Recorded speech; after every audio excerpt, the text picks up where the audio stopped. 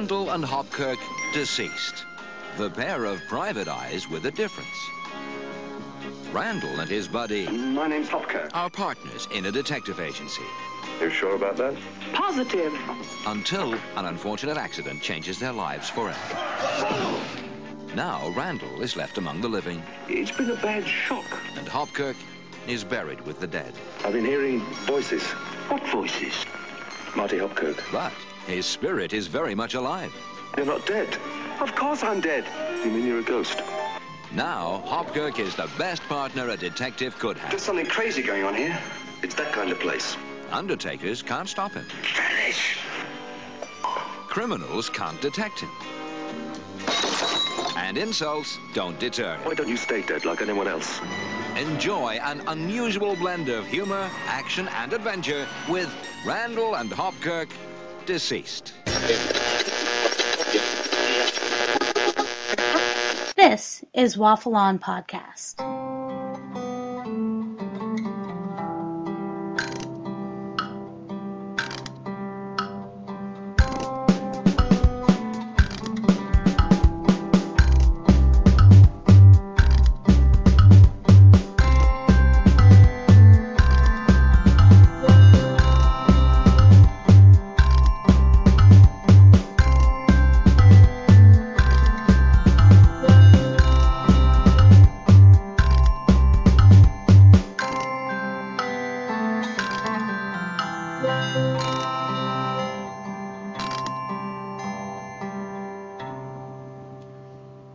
Hello and welcome to Waffle On Podcast. My name is Simon Meddings. And I'm Mark C. Kelly.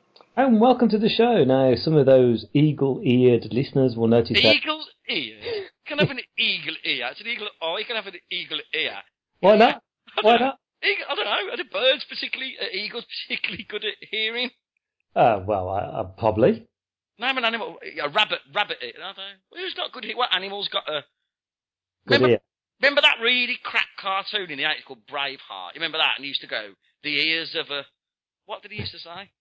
I have no idea what you're on about. Anyway, so some Waffle On fans will know what I'm talking about. It was a really bad cartoon in the 80s. I bet it'll be Anthony. Yeah, I bet you're probably right there, yeah. So some of you may notice that we are actually recording over Skype today because, I'm in a different county from Kel, and it's just been a bit of a nightmare. We are a week behind schedule, but hoo-ha for Skype. Let's be honest, very hectic week. It's been a bit weird, hasn't it, lately? A lot going on. There's been an awful lot going on, yeah. And everywhere it's been going on. Everywhere, yes. Everywhere. Anyway, let's do some mentions, and I'll read out some feedback that we got. So first of all, a mention goes out, a big shout out goes to one of our listeners who received a signed postcard, Cal. Yeah, I know. What a luxury gift that is. It is, and anyone can have a signed postcard. Well, 28 of you can, because we've only got 28 left. If you want, if you request, or even better, if you donate to the podcast. And this shout out goes to Alan Ditchfield. Alan will be extremely pleased that we've given him a shout out, because I think he's trying to beat his mate who got a shout out on another podcast. But I think we get more listeners. So, hello, Alan. Yeah. Hello, Alan. And I've got to say, how nice he is. He'll never get into our underpants. Never gonna. And if he does, we're stopping the podcast. Yeah, we are. As soon as that kind of shenanigans goes on. Unless Kelly Brook gets in touch, then I might bend the rules. Do you reckon Kelly Brook's going to be listening to Waffle On Podcast? Well, you don't know. She's everywhere in the Sun newspaper, isn't she? Right, yeah. Every page you turn over, she's on it. Is that a bad thing? Nope. Anyway, I'll read out the feedback we've got. I do apologise for coughing. No surprise, I've got a cough. What a surprise. You will on a Papa Long podcast. And this is on iTunes, and this comes from Taffy Gar. And Taffy Gar has this to say. I download loads of podcasts, and this is one of the best. Funny, interesting, informative, and nostalgic if you're of a certain age. Every show is a must-listen, great entertainment. So, if you have a certain age, it's very nostalgic, which is about right, I suppose. I go there to be about. They don't know 15-year-old kids are going to be listening to this podcast, are they? You don't know. We might be street. I've been really worried about that 15-year-old lad if he's listening to a couple of grumpy old men moaning about things. Yeah, a couple of grumpy old brummies, mate. There we go. Anyway, Kat, what are we talking about? We are talking about Randall Hopkirk deceased. And what do we do before we waffle on? We play the theme tune.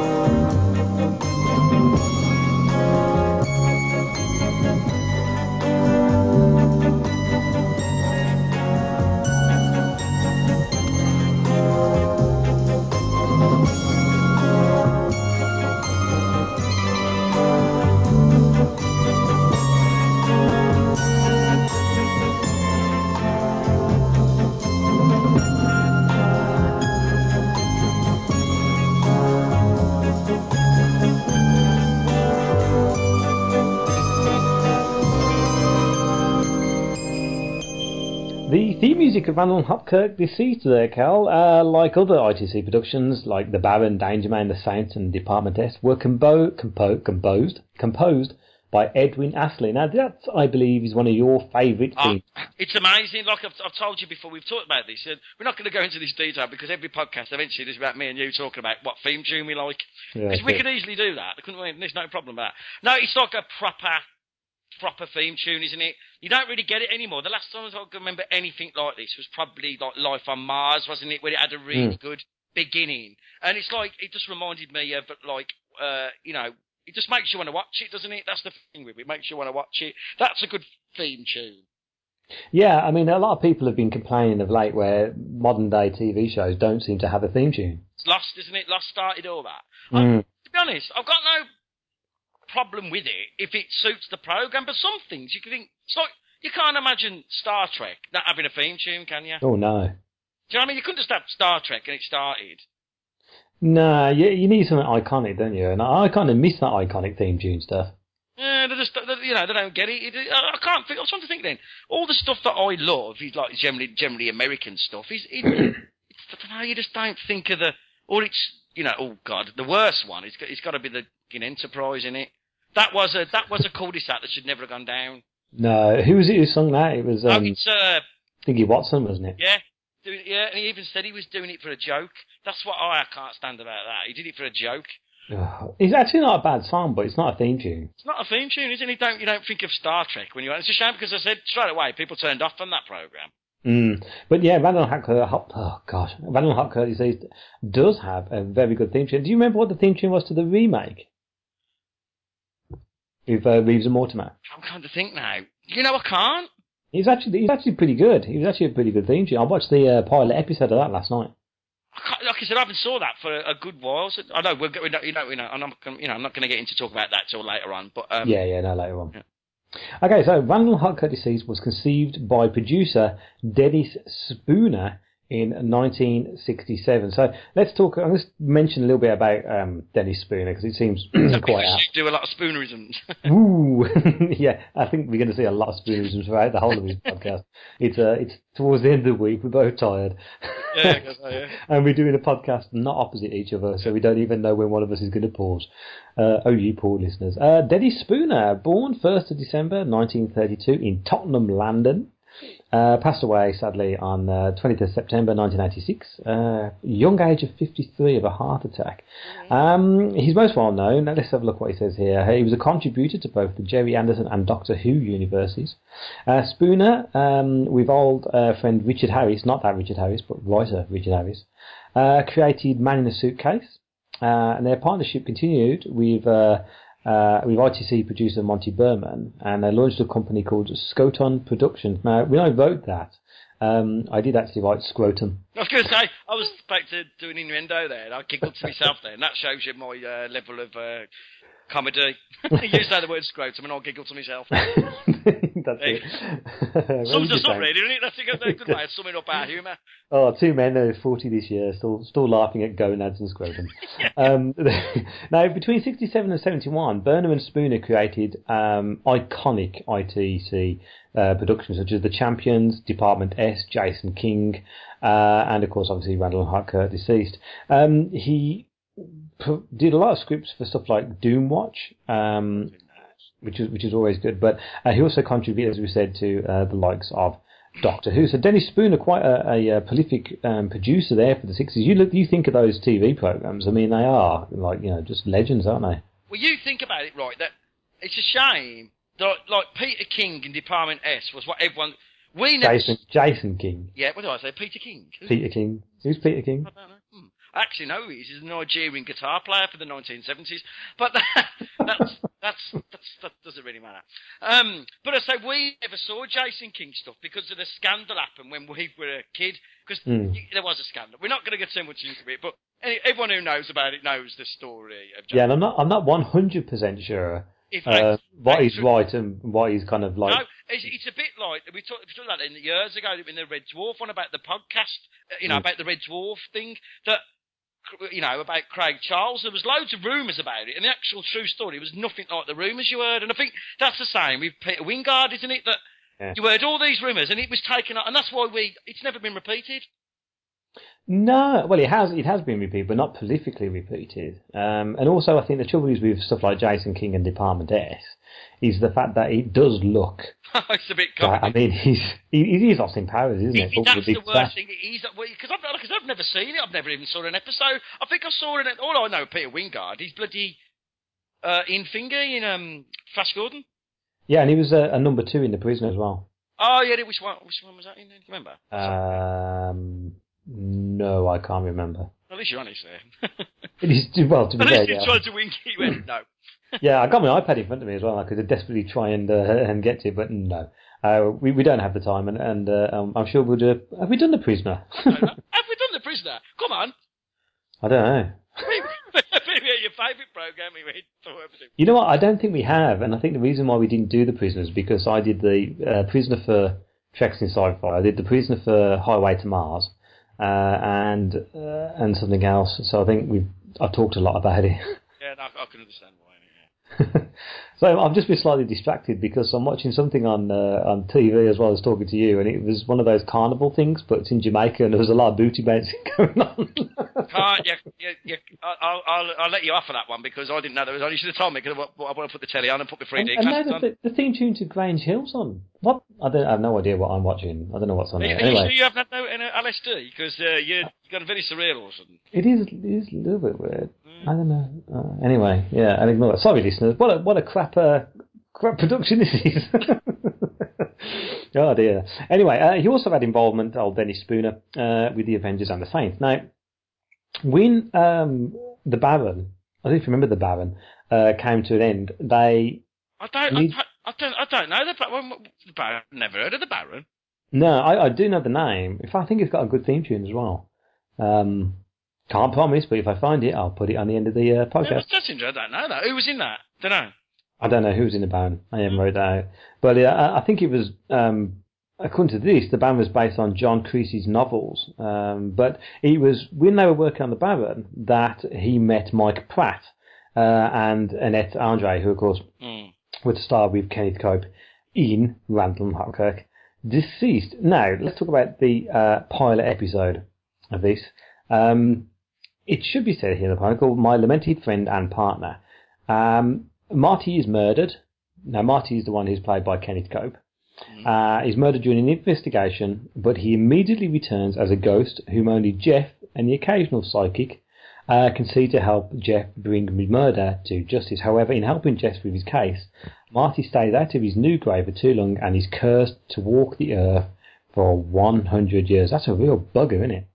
Weirdly, it's all that. I don't remember the thing cursed for 100 years, but I watched it loads and I didn't ever know that. I always wondered what was going to happen to him. So he's 100 years. Fucking hell, it's actually worth listening to this podcast, mates. I congratulate you on it. Well, thank you very much. The pilot is available on YouTube. My dog must be seeing a ghost as it's casually talking about it. No, shut up. So 100 years. I mean, when you think about it, Mike and Jeannie are probably around about 35, 40 years old. They're being optimistic there, but yeah, that's the thing, because in your head you think they must be about 40 odd, but they're probably about 21, weren't they? Oh, yeah. Hold on a minute. Okay, a brief pause there, Cal, as I... abused an animal? Abused my dog. Who's now looking at me rather sorry for herself. Just lie down. Look at me. Soppy hand. You can actually see a lot of these Randall & Hopkirk DC stuff on YouTube, and pretty good quality they are as well. Although I think it's pretty cheap on DVD. Yeah. Again, it's like when we did about the Avengers. It's the kind of thing. Do you ever just justify by it? Will you ever sit down and think, well, I'm going to have a Randall & Hopkirk deceased marathon? It's never going to happen, is it? No, I don't think so, really. No. Like I said, we'll go more into this anyway. Oh, yeah. Where was I? Yeah. 100 years, that seems awfully long time. So we're just saying then that you're saying they've got to be, what, mid to late, probably about our age, weren't they? I hope so, because he'd live well. So averagely in the 60s they were living to about 60. So that's what was Kenneth Cope going to do for them other years? Yeah, when no one else can see him. That is cursed, isn't it, really? I think in the 60s they weren't thinking people were actually thinking about it that much. No. Now, would you say Randall & Hopkirk Deceased is a kind of like, would you put it as comedy or thriller comedy? It's a really interesting thing because the thriller element, even though it's meant to be a thriller, it was never that. I don't know. Was it? No, to me it's a comedy. I know if you went back, it probably wasn't. It was probably just like a light-hearted drama, wasn't it? Which is an awful term, isn't it? Light-hearted drama. Well, I think that light-hearted drama does really sum up the 60s, doesn't it? Yeah. I think. Really, when you look at it. I mean, it starts off pretty... I mean, it starts off with them doing this case and... was it Randall kind of like he's the lead of the case, and it all those things like Marty's the one who can't be bothered half the time. Yeah, Marty's the one who gets killed, gets run over, and that's quite dark. And the whole of that start of the episode is actually you kind of like. And the trouble is that the actors in the pilot episode or the first episode, you've seen them on Danger Man and you've seen them on Department S. You've seen them Man in a Suitcase. So and the trouble is that because they're all contract actors, they tend to play the same kind of roles, so you know who's the villain straight away. And they do that. They do that classic kind of thing of like the man peering at the door's open, and he's looking quite evil, and the woman turns around, he's like, oh, hello. It's like quite obvious. No, well, this is the thing. A lot of these, how much I like some of these 60s programs, they all could be interchangeable with each other.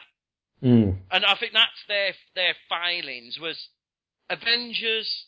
I know people love the Avengers, right? But I think it's one of the most overrated programs of all time. I really, really don't know what you think about the Avengers. It just never ever got me because I thought, well, this could be any of them. Could be Department S. It could be, like I said, could be Man from U.N.C.L.E. Mission Impossible. All these things are all the same. I think the trouble with the Avengers is, well, the way I see it was that it was all fairly. It seemed to be the same every episode, and it didn't matter if it was going to be Emma Peel, if Diana Rigg was in it, or then, if it was Honor Blackman earlier on. Tara King as well. Tara King, they all kind of like the same. It's always good to see Steed, let's face it, we like a bit of Steed. Yeah, but that was the thing. All the hatches come back. I think it was getting into the territory of kitsch then, and camp, wasn't it? Well, that's the reason I think like programs such as Danger Man, not really, because Danger Man was like a spy serial. It's a bit tougher, wasn't it? It was a bit tougher. He was a bit more of a tougher Saint, yeah, I think. Yeah. And the Saint was like legendary. Let's face it, Roger Moore. But like when you get then stuff like The Prisoner comes along, the reason why The Prisoner stands out so much is because it was so different than all the other programs that were out in the mid-60s. Well, I think that's what Patrick McGoohan wanted. I think he wanted to get away because I think he wanted to get away from the formula, didn't he? The formula of the series. Because I always saw that as he was from God, I can't think of what was he in Danger Man. Even though Danger Man was a bit different and a bit tougher, it was still you knew what was going to happen, and I think that's why he was. To me, there was a metaphor in The Prisoner. He was escaping that kind of role. Patrick McGoohan was. He was going to something a bit more esoteric and a bit, just a bit deeper, and not every episode based on a punch-up at the end, even though he had some legendary punches up in the... But not everyone did it. Not everyone was a bloody punch-up. No, and this is also, when you think about it, what I think kind of like helped Randall and Hopkirk DC stand out, because, you've got Jeff Randall, who's the human kind of thing, the person who's still alive, and then you've got Marty Hopkirk, who's the ghost. But of course, Marty can't really do anything. He can't touch anything, although he can manipulate items by blowing them, which is always a bit... Yeah, I think it was a way to find a way of actually having him interact with the story, didn't they? They couldn't just have him standing there every episode.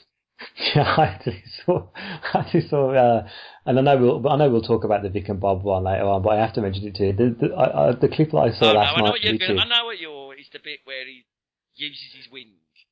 No, not that bit. No, it wasn't that bit. No, but well remembered. It was it was a bit where he gets in the car, and as the car drives off, and he's still sitting there in midair. Oh, yeah. But it's the way he just goes, "Oh bollocks." And there is that kind of humoriness, but of course the trouble is you've got Jeff Randall who's doing all the fighting stuff, and when you look back on it, he's actually quite a bit of a womanizer throughout it all. But he's not. Well, this is where we always said, didn't we, that the sort of in the remake.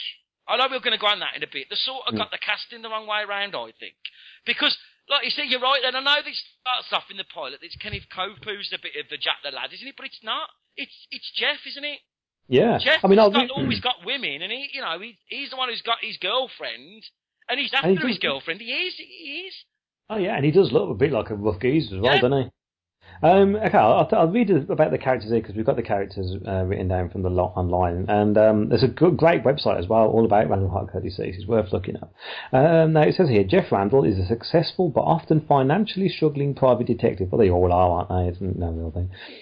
Whose success in mystery solving becomes inevitably greater once, of course, his paranormal pal Marty Hopkirk turns up. Throughout the entire series, aside from a grey or dark suit, Randall always seems to wear a polo neck jumper. What a crap! Oh, and a tan leather jacket. Yeah. No, tan leather jackets. You can't get away with them these days. Well, but yet again, it's what dates it a bit. It looks cool because that's what cool people wore. Then tan leather jackets, but you just can't anymore because again, it's because of Austin Powers have ruined a lot of this TV, hasn't it? The look of it, I mean, not stories. Oh, yeah. He's quick, agile, light on his feet, and able to manoeuvre around attackers very briskly. Well, of course, it's the 60s, so he's got the Shatner and McGoohan lessons of fighting. Randall is known to have a short, fiery temper and can become particularly irritated with certain situations. He smokes regularly and is a heavy drinker in stressful situations. Well, that's a... it's a cliche, isn't it? Trope, isn't it? That's a trope. It's such a cliched thing. And I think this is... No, I'm going to wait until we talk about the remake and I'll say my opinion on that. But there is the problem with bringing it back, isn't it? That how do you get away from that cliche of having a struggling who's a bit of a drunk? Yeah. I mean, you can't do that anymore, can you? You can't. You've got to change the detective now. And I don't think anyone's done it. This is why people still love Sherlock Holmes. Yeah. Even though when you think about it, that's the original cliche, isn't it? Tortured genius and...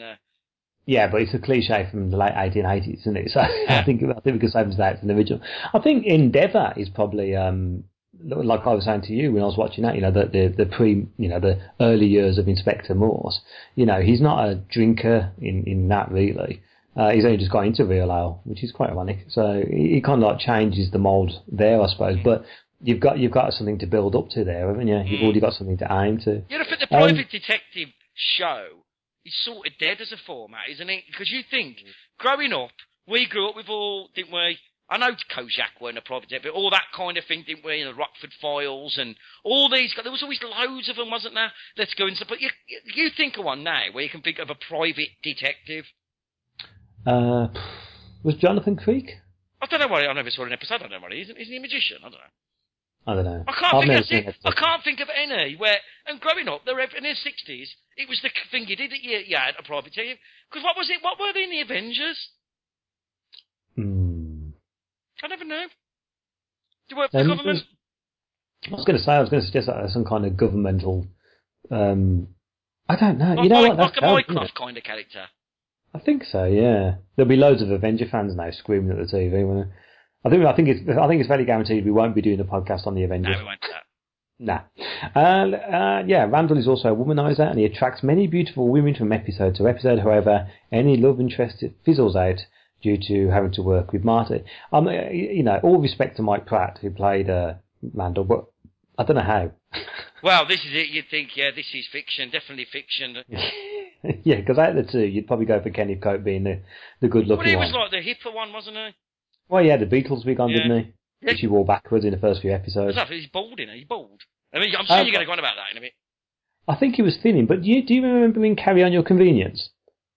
Well, he played the militant I do, actually. Now you say, I saw that for years, but I do. So I think he's got really quite curly hair, unless that was a wig in that. I don't know, I haven't looked at it. You know for a while now what I'm going to be doing after this. Yeah, searching for his bloody bald head. So Marty Hopker, played by Kenneth Cope. Now, Marty Hopker is, of course, the deceased private detective who works with Jeff Randall. As a ghost, Marty travels by teleporting from one place to the other, although he can seemingly walk as a human would in whatever the location he's in. Of course, that's just, because they have to. Although he cannot physically touch people or things, he can manipulate objects such as vases and furniture, which prove crucial in many cases in putting attackers of Jeff at bay. Yeah. Marty's use of wind blowing also proves very important, distracting people, allowing Jeff to manoeuvre into and enter situations which would otherwise have proved impossible. In one episode, called Just for the Record, Marty saves Jeff's life as he's being burned in a warehouse by using his concentration to shatter the alarm bells. Yeah. However, Hopkirk can also be a highly jealous character and is often quick to jump to conclusions. For instance, in the episodes Never Trust a Ghost and Murder Ain't What It Used to Be, when it appears that Jeff and Bugsy had bred his widow Jeannie. I don't know who. Bugsy, I think that was another ghost, I think. He becomes highly irritable. I remember that. That's the one thing I think I kind of got slightly annoyed by his character, that he seemed to get incredibly jealous. Yeah. Well, it's like, what are you going to do? You're a ghost, you're dead. Yeah. Well, this is where I think some of the failings of it, why a lot of people didn't like it or don't know, is because of all them failings. Like, where does the wind come from, right? Why doesn't it fall through the floor? Wow, yeah, but you've got that thing, haven't you, regarding ghosts, where they can only walk in their own timeline, which is the reason why you see ghosts with no legs, because they're actually walking on ground that was lower. That's the reason why you see ghosts with no legs. Or if you see like ghosts walking through walls, the reason why they're walking through walls isn't because they want to get to another room quick, it's because there used to be a door there. So they have no interaction, they've got no one. So they're not. I don't want to get. Let's not get into a ghost debate. Well, no. I mean, that's the theory behind it. That's the theory. And to be fair, if you think about it, if you believe in ghosts, then that is quite logical. And I've always thought, and this is just a thought, this isn't a statement of fact, it's my own personal feelings, is the fact that I think if you die, then you can only go to places that you've physically been to before, and because you have a memory of them. And if you've never been anywhere, it'd be or a bit like Beetlejuice. Beetlejuice, that they can't walk out of certain areas because they've never been there or they didn't die in a certain place. So if I was to go, I couldn't walk to say America because I've never been there. It'd just be a phase or a gap, or a bit like when you're on a game and you go a bit too far and the game goes, no, computer says no. That's my feelings anyway. That's my idea of the day. Why not? I think I came up with that when I was younger. When I was in Amsterdam. I wonder what that was. I have no idea. I wouldn't like it. Now, Jeannie Hopkirk, of course, played by Annette Andre, the young widow of Marty Hopkirk, serves as secretary at the Randall and Hopkirk Private Investigation Office. She's a very attractive woman, to be fair. She's hot, yeah. She's very, with neat blonde hair and petite frame and build. I'm reading this, of course.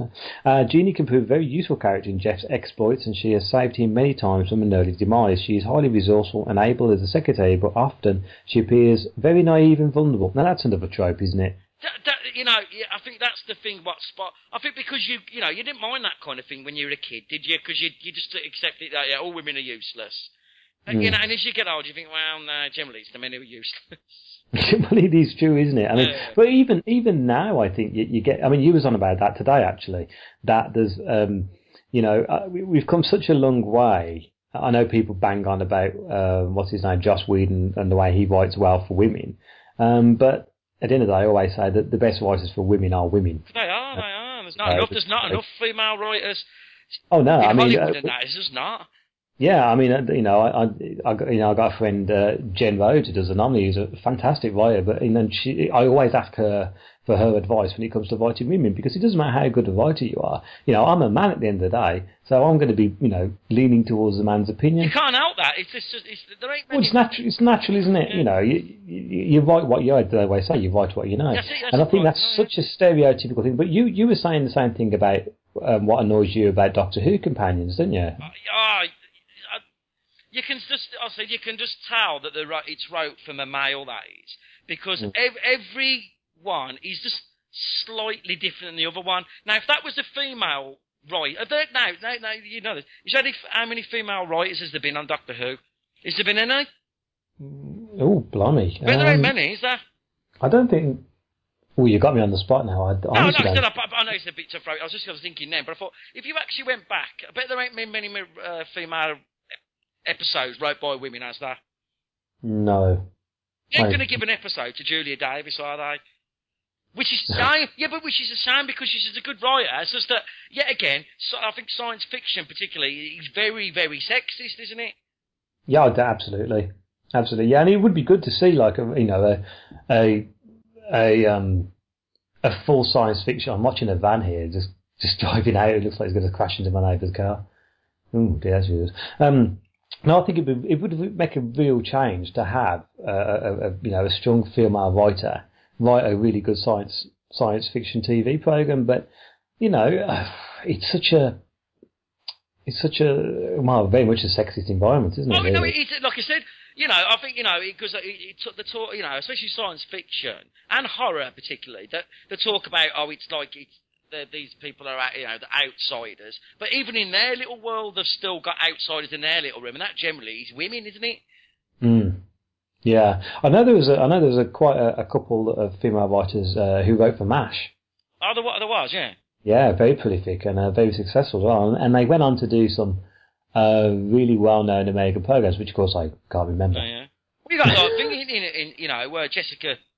Whatever she is now. Who is she now? Hines or Stevenson? Who is she? What is she now? Hines. Hines, yeah. She's a brilliant writer. But what has she wrote since space? What has she done?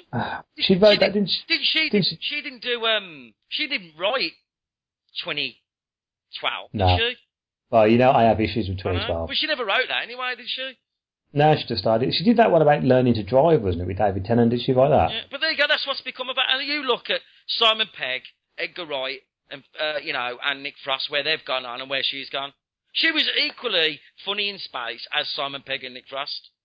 Right, yeah. I mean, when you look at some of the stuff that Simon Pegg produced, really Paul. We talk about this quite a lot, don't we? The way his career is just kind of...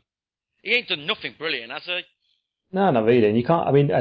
solo-wise, Shaun of the Dead, Hot Fuzz. Brilliant. Great, fantastic. But Star Trek, he starred in that, but that was going to be successful anyway. Yeah. But yeah, and also I don't like the fact that he seems to be turning into a Tom Cruise. He's turned into Hollywood, and he just like that bloke out of Downton Abbey, innit? Downton Abbey. There's a bloke out of that. There was a picture of him. He's been doing a pilot season, and he looks so American now. I can't. Not Hugh Bonneville. That's not Hugh Bonneville. You ain't going to get Hugh Bonneville turning Hollywood. No, I don't watch that, but there's someone in that who's really, really English, and they showed a picture of him in Hollywood, and he looks so Hollywood. He's only been there 6 weeks. Oh, God, I'll have to look that up. Yeah. I still think seeing Hugh Bonneville pissed at that Russian vodka thing, that was the best thing I've ever seen. Yeah. He was brilliant. I mean, he really let himself go there, didn't he? And he didn't care. It was great. The funny thing is about Randall Huggins, there was only one series. What's that? Yeah, only one series and 26 episodes. He was 26, yeah. What? Which seems quite long because we used to nowadays a series only being 7 episodes, aren't we? Yeah. I know America do it all the while, but 49 minutes long, and he actually ran from 21st of September 1969 to 28th of March 1970, and not all because when it was first broadcast, we had like Midlands and the North. That not all the regions actually broadcast all the episodes. No, you can't say. Did it finish in its natural life? Was it cancelled, or you don't know? No, it did finish, but I don't think there was no conclusion to it. I don't think. Like anyway. all them, there was never. It's like I Love Adam Adamant. That never really finished, did it? No, Adam Adamant was on, but I've only ever seen 2 episodes of that. No, they showed it on the show. I've saw about 6. I watched it on I watched it on YouTube. They're on YouTube. Some are on YouTube. Oh right, I'll have a look at it. Because we had that cult night when we had our flat together and Adam Adamant was on it. Yeah, that was the time when there used to be good stuff on a bloody Saturday night, wasn't there, when there was TV that you'd want to stop in. That was always the way when we were going out, weren't it? It was always really good stuff when we were growing up on the telly. They used to have like Star Trek night, didn't they, and Red Dwarf night. And now, what do we have? Britain's Got Talent. And you bloody what you were on about the other day? What was it? Yeah, and bloody The Voice. You're saying, bloody Jessie J. Oh God. Yeah. Anyway. Filming of Randall Hopkirk. Let's talk about the filming here now. Hopkirk's appearance were achieved by the simplest and cheapest of means. Doesn't surprise you there. Which has been in use since the earliest days of cinema. Now, while the camera remained static, the other actors would freeze. Then Kenneth Cope would enter the scene as the other actors would unfreeze. Now, you can actually see that, really, because there's always a slight jump. Yeah. Because obviously they cut out the footage of him walking on. Now, disappearances used exactly the same method, but in reverse. Optical effects were generally too expensive and too time-consuming, so that's how they did it. Though they did do superimposing and blue screen with the travel mats and stuff like that. In the final episode, The Ghost Talks, which is actually released the 21st, the 21st to be filmed, contained extended flashbacks of Hopkirk alone solving a case, as Jeff being out of town before his death. This was necessitated by Mike Pratt having been injured in a fall from a drain pipe while trying to get into his locked flat. Bloody. Me thinks he was pissed. Yeah, me thinks you're right. Now, Pratt broke both his legs bloody hell. rendering him bedridden in real hospital bed. So they actually had the set in the hospital room, and they filmed him when he was in bed. No, that was a time when actors didn't have that much power then, did they? You had to act whatever you were doing. That's it. Maybe they should bring that back at our workplace. That's some fall, that isn't it, to break both your legs. Both your legs, and then you still have to, and then while you're in hospital, they pull up with a camera. There was a BBC, yeah. Now, although Marty is not supposed to have a physical presence, beds and armchairs can sometimes be seen sagging under his weight.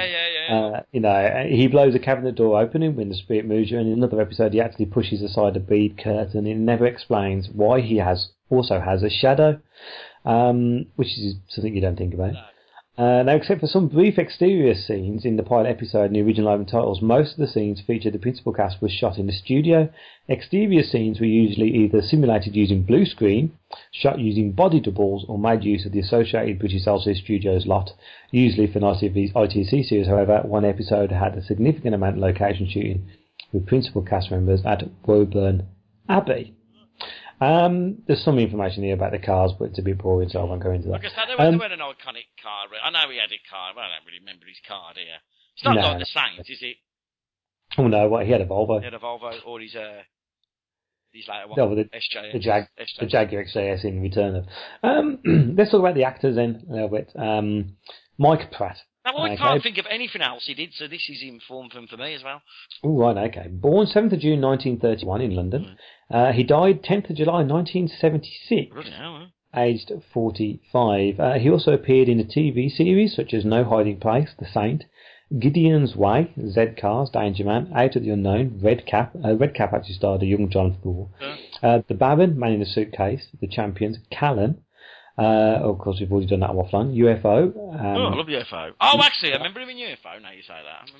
The Expert, Jason King, Softly Softly, Crane Court, Father Brown, Oil Strike, The Adventures of Black Beauty. And he had a semi-regular role in that. And his last television role was in the BBC drama series The Brothers, as airline pilot Dan Stacey. People may know The Brothers, of course, starring Colin Baker. He joined the Royal Shakespeare Company in 1966, appearing on stage throughout the rest of the 1960s and the early 70s.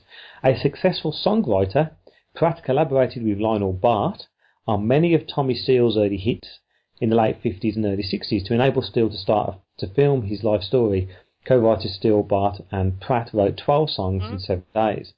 One of Steele's subsequent hits was the humorous Little White Bull, for which Pratt alone was credited. Another Steele-Pratt collaboration, a handful of songs, originally a hit for Tommy Steele in 1957. Pratt died from lung cancer in July 1976. In August of that year, the show was staged at the Aldrich Theatre in London in his memory. The cast included Glenda Jackson, Kenneth Hay and John Le Mesurier.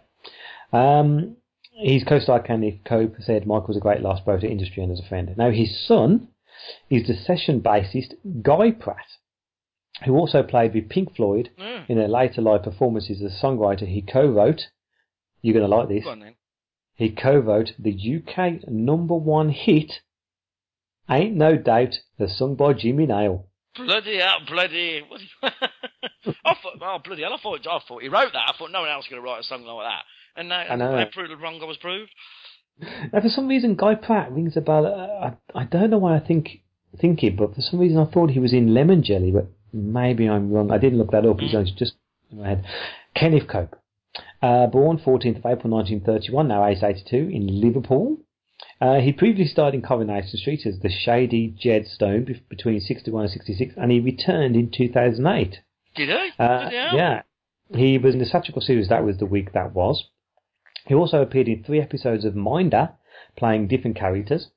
He played Subati in the 1965 film of Genghis Khan, and in the same year appeared in Dateline Diamonds, playing Lester Benson. He also took leading roles in 2 Carry On films, Carrying at Your Convenience in 1971, playing Vic Spanner, and then also in Carry On Matron in 1972. He took the more sympathetic role of Cyril Carter, the son of a thief who is forced to impersonate a female nurse as part of his father's attempt to rob the maternity hospital.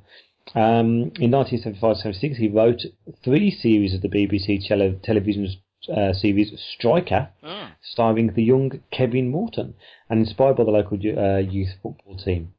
Cope later appeared in Doctor Who's story Warriors Gate in 1981, and guest starred in 4 episodes of Casualty, as well as taking roles in The Bill, Walking Dead, Touch of Frost, Minder, and Cavanagh QC. Was it The Walking Dead?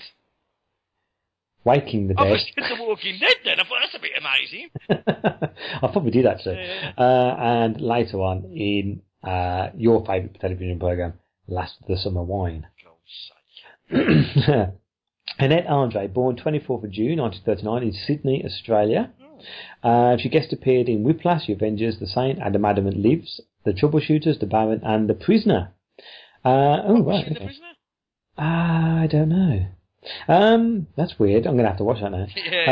To be fair, I've got the Blu-ray of The Prisoner, and I'm aching to watch it. I've only seen the first episode, so maybe later. Actually, I've got to watch Shaun of the Dead later on for another podcast. She played Philia, a beautiful virgin concubine from the house of producer Marcus Life, played by Phil Silvers, in the 1966 film A Funny Thing Happened on the Way to the Forward. I was watching that the other day. That was weird. During the 70s, Andre guest in episodes of Persuaders, The New Avengers, Return of the Saints, best theme tune ever. And in the 80s, she appeared in the soap opera Crossroads. During 1985 and 1986, she appeared on stage in London's West End, The Business of Murder. She's now semi-retired from acting and devotes much of her time to animal welfare. She spearheads the new BFF support group with her producer husband, Arthur Weingarten, working closely with Virginia McKenna, the Zoo Check campaign. So that's what she's up to. Not many facts here, unfortunately. I have 2. Well, that's all right. That's better than me. And I've already said one. Oh, no, I haven't. Kenneth Cope infamously wore his wig back to front in the first few stories. I don't know why. And also, Marty Hopkirk's white suit has no pockets, as ghosts don't need pockets. That's a good point, actually, isn't it? But why would they need a suit? Yeah, except, yeah, but you couldn't have him walk around and tackle out. That'd be hilarious, wouldn't it? There's a program in that. Yeah, we'll write that tomorrow. Yeah. This one I thought you might like. Something. Irish comedian Dave Allen turned down the role of Jeff Randall. Bullshit. Honestly. Well, it's what the internet says. Could be a lie. That's pretty amazing. I don't believe that. I understand that's an amazing fact if it is. I think he was an actor, was he? No, I think we'll have to do a Dave Allen episode, I think. Just give an excuse to play some of his comedy. So, should we have a talk about the remake? We shall, yes. A brief chat. Now, in 2000-2001, the series was remade by Working Title Films for the BBC with a more elaborate storyline starring Vic Reeves, otherwise known as Jim Moyer, as Hopkirk, again in a white suit, and Bob Mortimer as Randall, with Amelia Fox, wow, as Jeannie. 2 series were made. The entire first series was written and produced by Charlie Higson, who also directed some of the episodes. The second series employed some other writers, including Gareth Roberts, Mark Gatiss and Jeremy Dyson. The situation was the same, but the circumstances of Hopkirk's death was changed. Now, in the original series, he was run over. In the remake, he was hit by a car, and the car travelled over a field and then balanced precariously on the edge of a cliff. And then the person gets out of the car, and the car falls. And it's actually really well done. I like that series. I know there's a lot of hardcore fans. I've got no time for it, have they? Mm. And that's what the worst thing about it was the way when you talk about that, people just constantly talk about Bob Mortimer's acting. And I don't think it's that bad. I really don't. No, it's just as good as Vic Reeves' acting. They're not actors. No, well, they have. Jim Moyer's got a lot better. I mean, the doco-drama they did about Morecambe and Wise. That was amazing. He was brilliant in that. But when they did that, they hadn't done any acting. They weren't actors, really, were they? No, they'd done The Weekenders. And the trouble is, when you watch the remake of Randall Hopkirk Deceased, it's very much like watching The Weekenders. They've still got that comedy cheekiness towards each other. Yeah. And you know, I think if you're a Reeves and Mortimer fan, and you're a Randall Hopkirk fan, I think you're going to love it. But I think if you're not a Reeves, so, you know, you kind of look at our parents' age, I suppose. Yeah. And let's face it, our parents don't get Reeves and Mortimer. No. And when you watch Big Night Out, it is a bit dated now, and, you know, you can see why. They're not going to like it. So, but I still think it's an enjoyable series. I like it. The only thing, its weakness in it is because like you said, we're big, especially at that when it come out, we're big Vic fans. You're just constantly thinking about Vic, aren't you? Or when you're watching it, or what's Vic going to do? What's he going to do? So you're not really thinking about the stories, and some of the stories are quite pedestrian because they're so obsessed with. I think they were trying to make Vic and Bob like these bigger stars acting, and it never really happened for him after it did it because it didn't really do that well, did it? No, well, I'm going to say it got 2 series out of it, which is more than what the original got. Yeah, I know. Yeah. No, I said I like some of the episodes. They're really weird. There's a good episode in it which is a bit like the Wicker Man, where they go to an island in Scotland. I really like that episode. And the first episode has a young David Tennant in it. Does he? I can't believe it. Yeah. She's obviously 6 years before he. And it's got Tom Baker in it, which is amazing, isn't it? Oh well, yeah, because Tom Baker plays his his guide. Yeah, because that never was. You never saw that in the original, did you? Never saw Into the Spirit World apart from him, did you? Yeah, you saw one of the ghosts who was killed in, I think the 1920s. He was a gangster. Yeah. I think that's what that Bugsy bloke was, but that's going from memory, I think. Yeah. Well, it was Bugsy Siegel was a gangster, so I was. Mm-hmm. So there we go. That's Randall Hopkirk Deceased. Quite a short episode, this one, Cal, coming in around about 45 minutes. But there again, that's Skype for you. No, that is Skype. Yeah, like I said, it's not ideal, but sometimes needs mustn't they? No, well, it was either that or we waited another couple of weeks and then we'd be going into May. So, but we do know what we're doing in May, Cal. Would you like to announce what we're doing in May? We are doing Ferris Bueller's Day Off. Bueller. That deserves a boom, if you ask me. No, that is an amazing. Apart from the one bit in the middle, but we'll talk about that when we get around to it. And are we going to talk about what happened? Wow. Well, we mentioned. Is it just kidding? We talked about Peter Wingard in this one. We talked about him because what we can do after that can be Pee-wee. Pee-wee's Big Adventure. It's going to be yeah, an ongoing theme of disgraced. and what a big adventure he had in that cinema. And we've got to talk about it really with Brisbane because he was actually arrested, wasn't he, for it? Yeah. People know. Anyone, people who listen to this are our age. They all know who we're on about. Yeah. Have you seen his charge sheet photo? No. Does it look? Is it funny? Oh, it's amazing. He look. I mean, I don't know. Look it up. Does he look sleazy? Yeah, he's got a moustache and everything. He does look a bit like Rooney in it, But When after this, right, look it up. We'll have a look. Yeah, so we'll have to talk about it because we've got to talk about it. Yeah, unfortunately, because it's another one of them things where you just automatically feel let down because he is ace. He's an ace actor. And you just think, oh, why? But I think actually he came back after that scandal because I'm sure he was in what's it called with not Johnny Depp, the one with Christopher Walken, the Headless Horseman. What was that film? Actually, you're right. He was in that, wasn't he? He was in that, yeah. Sleepy Hollow. So I think that was his first film after his indiscretion. Yeah, nicely put. And it was a big indiscretion, I think it's fair to say. So that's it, the end of the... Cal, anything you want to say or do? No, I don't. Actually... Any requests this episode? No. No? No, I have been interacting with the Facebook more, so that's an amazing thing. Yeah, because you was quite angry about the Evil Dead, wasn't you? I was living. Like I said, anyone who's been on the thing who know my feelings on it, and I don't want to get it again because it just gets me really hot and sweaty. And I'm not in a sexy way. And not in a Pee Wee Herman kind of way. All right. We've got to stop talking about people who've got problems, don't we? It's either that or wigs, isn't it? It is, yeah. We used to start off by trying to do a David. I know, we can't get it in now. We don't want to get any in anyway, thanks very much. Let's leave it at that. Right, I think we'll end this podcast there. And, Kel, thanks for joining us here on their Skype. And we'll see you all next month. Bye-bye. Bye. If you would like to voice your opinions in written or vocal form, then please do email the lads at waffleonpodcast@gmail.com and await your views to be aired and then royally torn apart or praised. If you stalk the internet and hide in such social networks as Facebook, then why not join the group page? It's easy to do. Just type Waffle On Podcast in the search bar, find the page, and join. My name is Al. And I'm Joyce. And we're huge Disneyland fans. In fact, we love the Disneyland Resort so much, we host a podcast dedicated to the happiest place on Earth to share that passion with others. That's right. On our show, Tales from the Mouse House Disneyland Podcast, we share current resort news, some tips and tricks we've learned over the years to help make your Disneyland Resort vacation the most magical experience ever.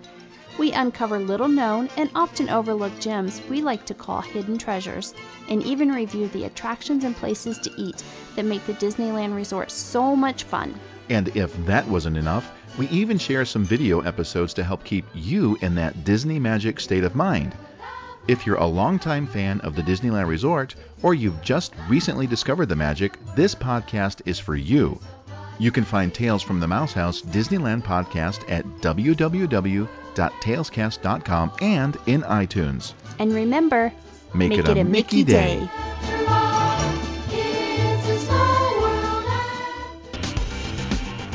Hi, I'm Rick. And I'm Amy. And we're the co-hosts of Take Him With You, a podcast that's like a reality TV show, but it's not. Come get the juicy details of our life here at the Moyer household, including geeky technology updates, movie and TV reviews, and a discussion on a life situation where you get to share on Facebook and Twitter through the impromptu question of the week. Plus cool music and our spiritual perspective. Meds and Kel, you are the Waffle On champions. Yes. And after you listen to this great Waffle On podcast, you can waffle on over to our podcast at takehimwithyou.com. We'd love to have you. And eat waffles. With raspberry jam. No, maple syrup. Strawberries and whipped cream. Maple syrup and butter. Butter's okay, but strawberries and whipped cream. Waffle on. Join us for the Taken With You podcast, your weekly dose of reality in a good way. Hopefully a good way. Yeah, well, that's the point. Yeah. This has been a Waffle On production. Copyright Simon Meddings and Mark C. Kelly.